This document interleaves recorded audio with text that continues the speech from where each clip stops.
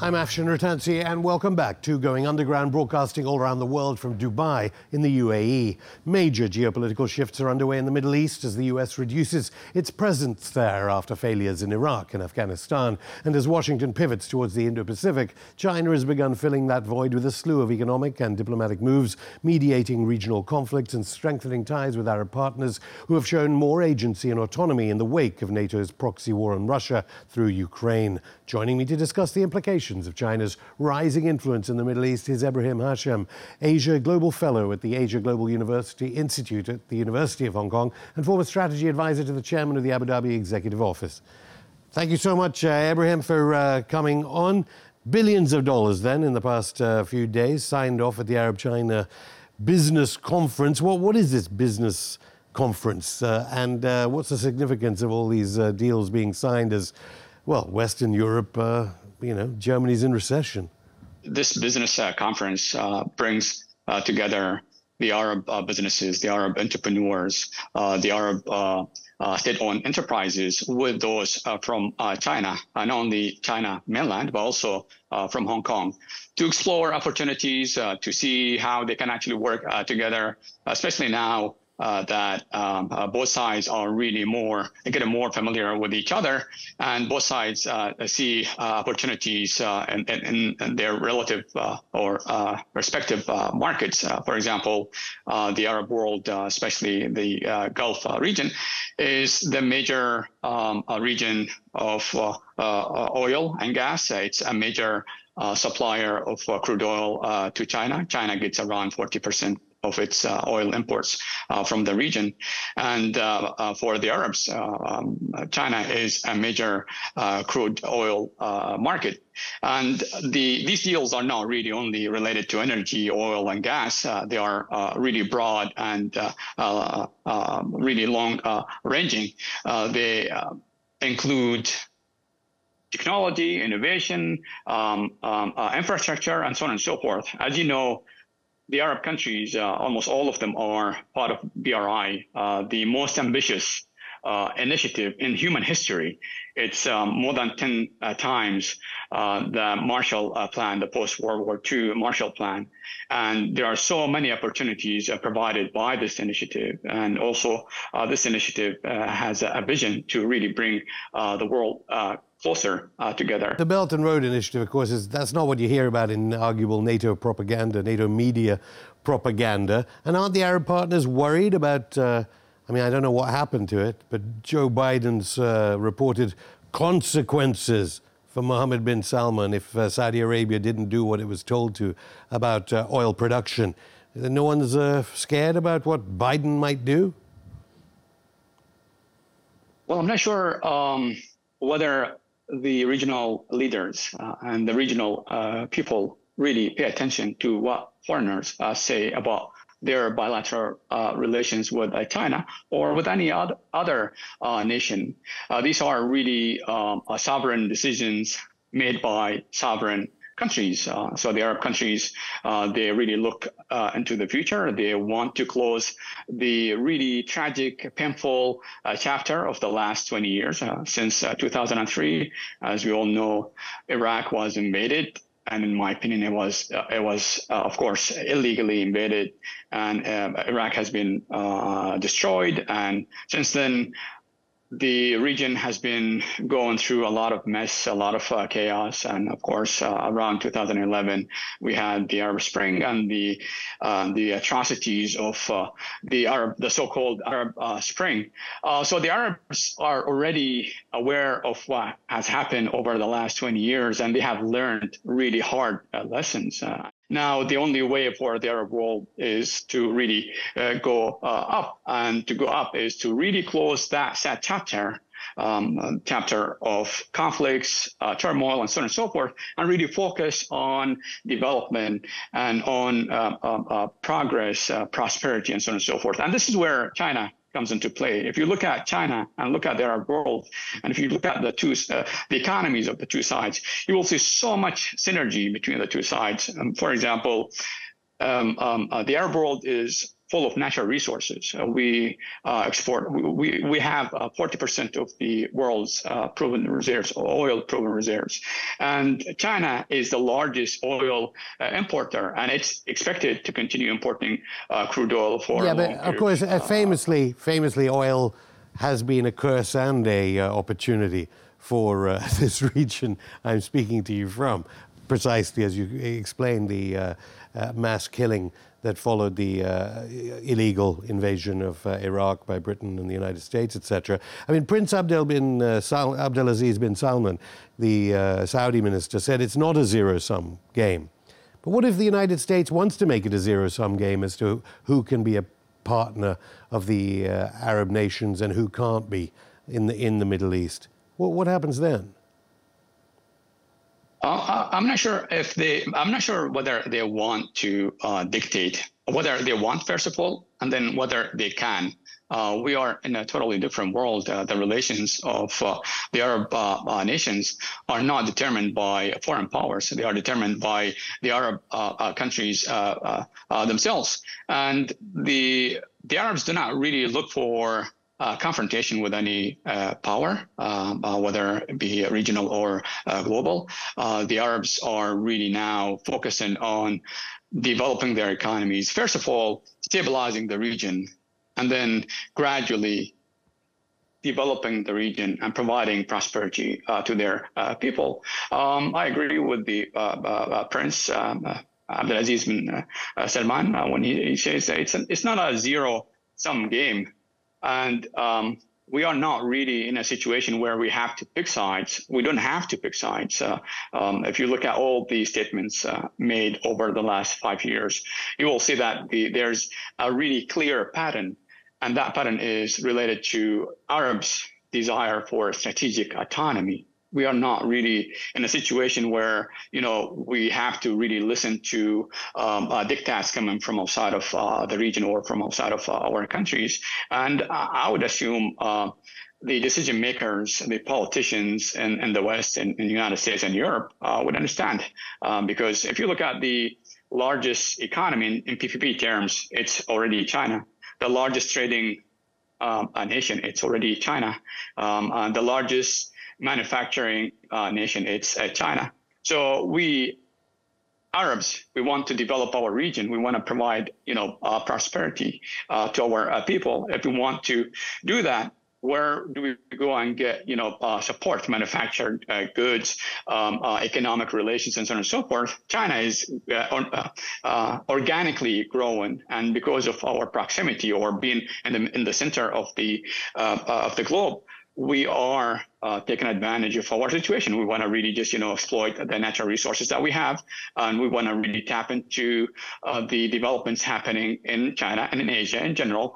China is now one of the leading nations in innovation, in AI, 5G, and so on and so forth. So for us, if we want to continue growing economically, why not just, have a stronger relations? And these relations are not really new, and they are not really based only on economics and trade and commerce. If you just go look at the history of our relations, the Arab-China relations, they go really back a long time, 2,000 years, so back to the first Silk Road. And historically, we have really developed deep ties. I live in Guangzhou, China. A lot of people talk about Islam and Islam being banned in China and so on and so forth. In Guangzhou, there's a mosque called Haishan. This mosque was built in the 7th century by the uncle of our prophet, Sa'd bin al-As. And this mosque is still existing. And this mosque is really one of the oldest mosques in the world and the oldest mosque in China.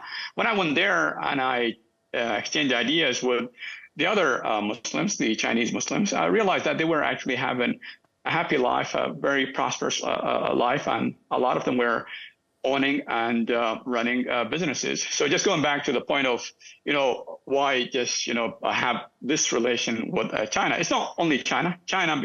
Why China? It's because China is growing rapidly and it's providing us with opportunities. Yeah, no, I mean, you're very clear there. And actually, I wanted to get onto that fake hoax news from Xinjiang that we covered here on Going Underground as NATO Nation media was spreading that propaganda about so-called genocide in Xinjiang. But, you know, your screen's stopping occasionally. I don't know whether that's the sanctions on Huawei technology. You know there's a battle going on, frankly. I mean, what's the significance of MBS meeting with Blinken?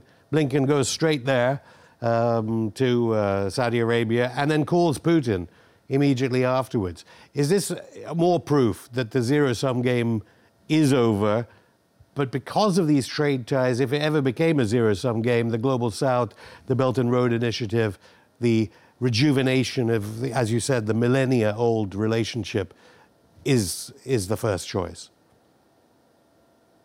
I'm not sure whether there are choices to be made here. I think the region as a whole and the regional leaders and people, they want to be open to all options available. They don't want to restrict their options.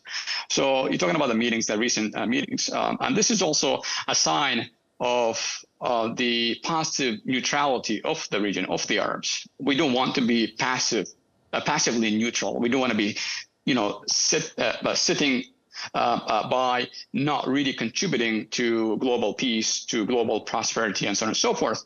So it's something you notice when there was this Arab summit, the latest Arab summit. The president of Ukraine was invited to make his case to the Arabs. But then the next day, or a couple of days later, the minister of Interior from Russia arrived, although he was sanctioned by the West, by U.S. and Western countries, but he was welcomed in our region. Why? It's a signal to the world that we are not really taking sides, and we don't have to take sides. If there are really, for example, in the case of Ukraine, the Ukraine conflict, if there's a possibility of the Arabs to contribute to finally, bring in an end to this really tragic conflict, why not? We offer our services, and we will try to mediate and help and facilitate. And that's our role. And we don't want to pick sides, because we know that if we pick sides, we will be losing. We will be losing whether we choose the West or China or any other party. So for us, we are really interested, determined to maintain this strategic autonomy, and we have every right to maintain that autonomy. And I think at this point in time, nobody in the world, nothing in the world can actually stop us from being strategically autonomous. In other words, if there are people in the West, in the United States or Europe, who have hegemonic ambitions, they want to really come and dominate the region. Well, if you ask me, over the last 20 years since the Iraq War, this is what's been happening. They have been trying to really dominate the region. They have been trying to really hijack the sovereignty of the region, and they failed, miserably. And now, at this point in time, that the region is actually recovering and getting out of the misery put by really foreigners. The regional leaders, the regional people cannot really give up this strategic autonomy. So, just going back to your point, it looks like there's a clash of visions between what the region wants, so what the regional people, regional leaders want for their region, and what some people, not everybody, some people in the United States and in the West want for the region. But at this point in time, we are experiencing dramatic transformations, not only in our region, so regional level, it's the dramatic changes happening at the global level, subglobal levels. At this point in time, I don't think anybody has power to stop the Arabs from really developing and pursuing their development programs, regardless of what others think about these programs. Ebrahim Hashim, I'll stop you there. More from the Asia Global Fellow at the Asia Global Institute of the University of Hong Kong after this break.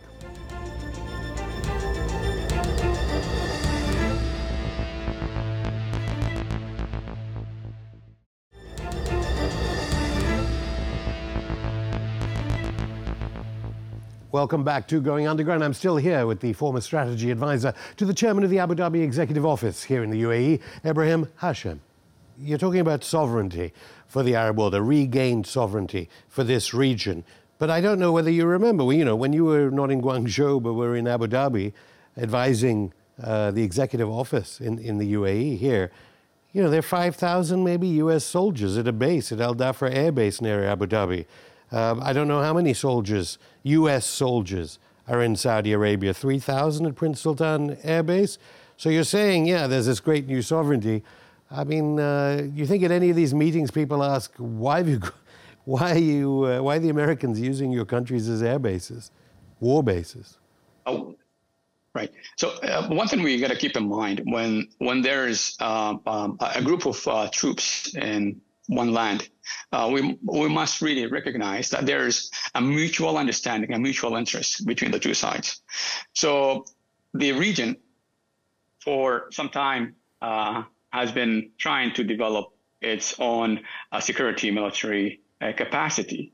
And the security agreements or security relations or military relations that the Arabs have with the United States, I don't think they will end. They will stop. They have been useful, helpful for both sides.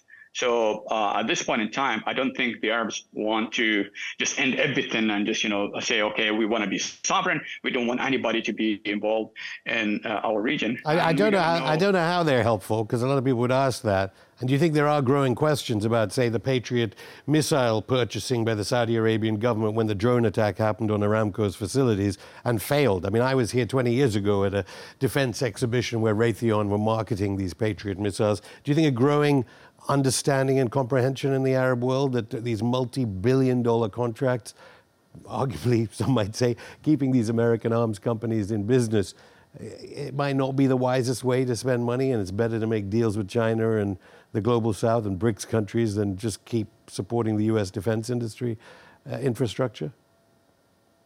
Well, these relations, so the security and military relations are long-term and strategic, and they are not really about one system. They are not about the Patriot defense system. They are really wide-ranging, and they include a lot of items. And the Arabs are not really asking anybody to come and defend them. The Arabs have been getting most of their weaponry from the West, from the United States, and from Europe. And of course, to have to be more strategically autonomous, you will gradually try to diversify the sources of security. So as you know, that recently there have been growing agreements, contracts between the Arab region, so some Arab countries with other nations, with Russia, with China, with Brazil, with India, and so on and so forth. So these are all efforts to really ensure that we have a diverse set of military security suppliers, so that we are not really beholden by anybody. We are not at the mercy of anybody. And this is one major lesson I think the Arab people and the Arab leaders have. I mean, Blinken and Biden are basically... I'm not sure they say officially, they kind of pussyfoot around what they think, but, they kind of condemn normalization between Arab countries in Syria and Iran. What do you think China obviously must just laugh at the fact the United States is condemning what amounts to peace. What do you think Arab countries think when at the State Department people go, what do you think about normalization? And they just go, look, you shouldn't be normalizing ties. Saudi Arabia and the UAE, they shouldn't be normalizing ties with these countries. They should be eternal enemies. I don't know. I think officially they haven't actually said this. So officially they have been saying, okay, this is good. We hope that it's going to be benefiting the region and so on and so forth. But of course, unofficially, we have heard some statements made that, this is maybe going to be detrimental to their position within the region. But after all, these decisions are sovereign decisions made based on the interests of the Arabs of the region. Iran is part of the region. So both sides of the Gulf historically for a long period of time, have had a lot of cultural diffusion, infusion, a lot of cultural civilizational exchanges, and we have really strong trade ties and so on and so forth.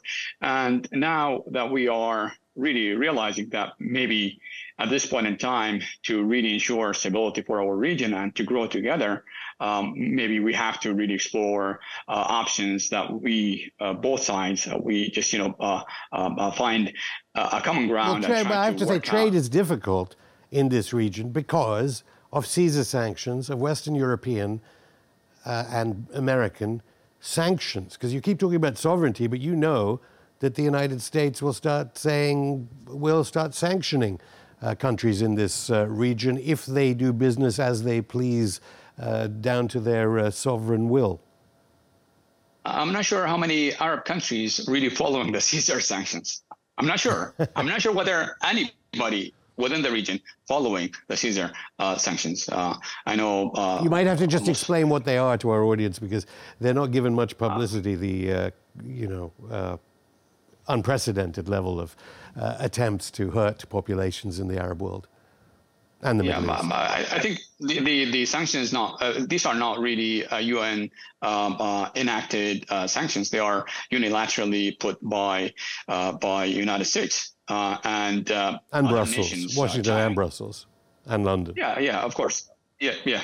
So for us, we don't have to follow these sanctions. Why should we follow sanctions put in place unilaterally by United States or Europe? And they are, in our opinion, they are really just harming the people of Syria, not really harming the government. The government can actually just work out ways to survive, and it has survived more than 10 years. And it's the people that have been really suffering, and the regional people, the regional countries, and the regional leaders want to really help alleviate this suffering that is happening in Syria. I personally think this is a major tragedy. What happened to Syria is a major tragedy. And the Arabs and different parts of the Arab world want to do whatever they can to really accelerate the process of renormalizing the situation in Syria and bringing Syria back to the global stage and removing all these sanctions. Actually, can I just say, though, what's happened to the reconstruction work? What's happened to all the Islamist violence that used to be leading the news before the invasion, before the war between Russia and the US through Ukraine? What's happened to it all? Why has it suddenly stopped? Have you been suspicious of it? Are people a bit suspicious that all these Islamist groups seem to have just disappeared since the United States focused on one spot, Kiev?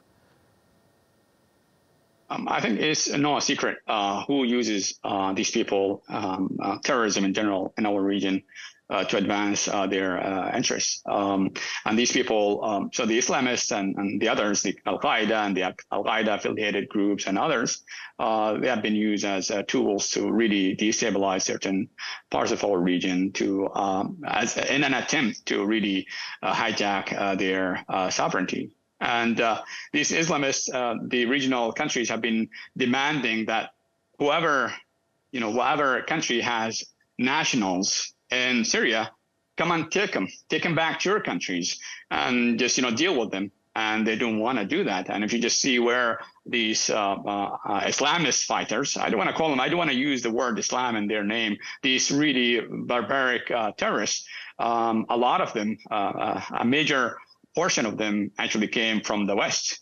And in the region, the last more than 10 years, the regional agencies, intelligence agencies, and other government organizations have gathered, mountains and mountains of evidence of intelligence, who these people are, where they were trained, and who supported them financially, who transported them, and so on and so forth. So if the world thinks that the region and the regional countries do not know who these people are and who is behind them, I think they are mistaken. The regional countries already know what's going on, and officially, of course, the U.S. denies it, and the British intelligence services deny it. We won't have time to go into the Xinjiang lies. People can watch our program about the so-called Uyghur genocide. How do you think the Biden administration might be able to sabotage August's BRICS summit, and what hopes and fears do you have for it, the BRICS summit in August in South Africa? I'm not sure the BRICS countries and the invited countries will have to listen to non-parties to the summit. I think the BRICS will have to just focus on their agenda, and they have a lot of items on their agenda. One of which is basically thinking about how to introduce a new currency, and also how to expand BRICS. As we know that there's a lot of discussion about BRICS plus, and UAE, Saudi Arabia, and Egypt, and Iran were invited, and the Arab, the Saudi and Emirati foreign ministers were there physically, and the Iranian foreign minister was there physically, and the Egyptian foreign minister connected through I think Zoom or something virtually. Anyway, so BRICS is the nucleus that is actually trying to drive this global multipolarity, and there are so many countries interested in joining. As you know, we have Saudi Arabia, we have UAE and Egypt, and a couple of other Arab countries are interested in actually joining. So more than 19, according to some sources, around 30 countries are interested. And if the oil exporting countries like UAE, Saudi Arabia, and others join, it's going to be a really huge group. It will bring the energy producers. I was actually asking about the sabotage. But Ibrahim Hashem, we'll have to talk about the sabotage after the meeting and see what the United States and NATO nations did to the BRICS countries. Ibrahim Hashem, thank you so much. Thank you. Thank you. And that's it for the show. We'll be back on Saturday with a brand new episode. Until then, you can keep in touch via all our social media if it's not censored in your country, and head to our channel, Going Underground TV, on rumble.com to watch new and old episodes of Going Underground. See you Saturday.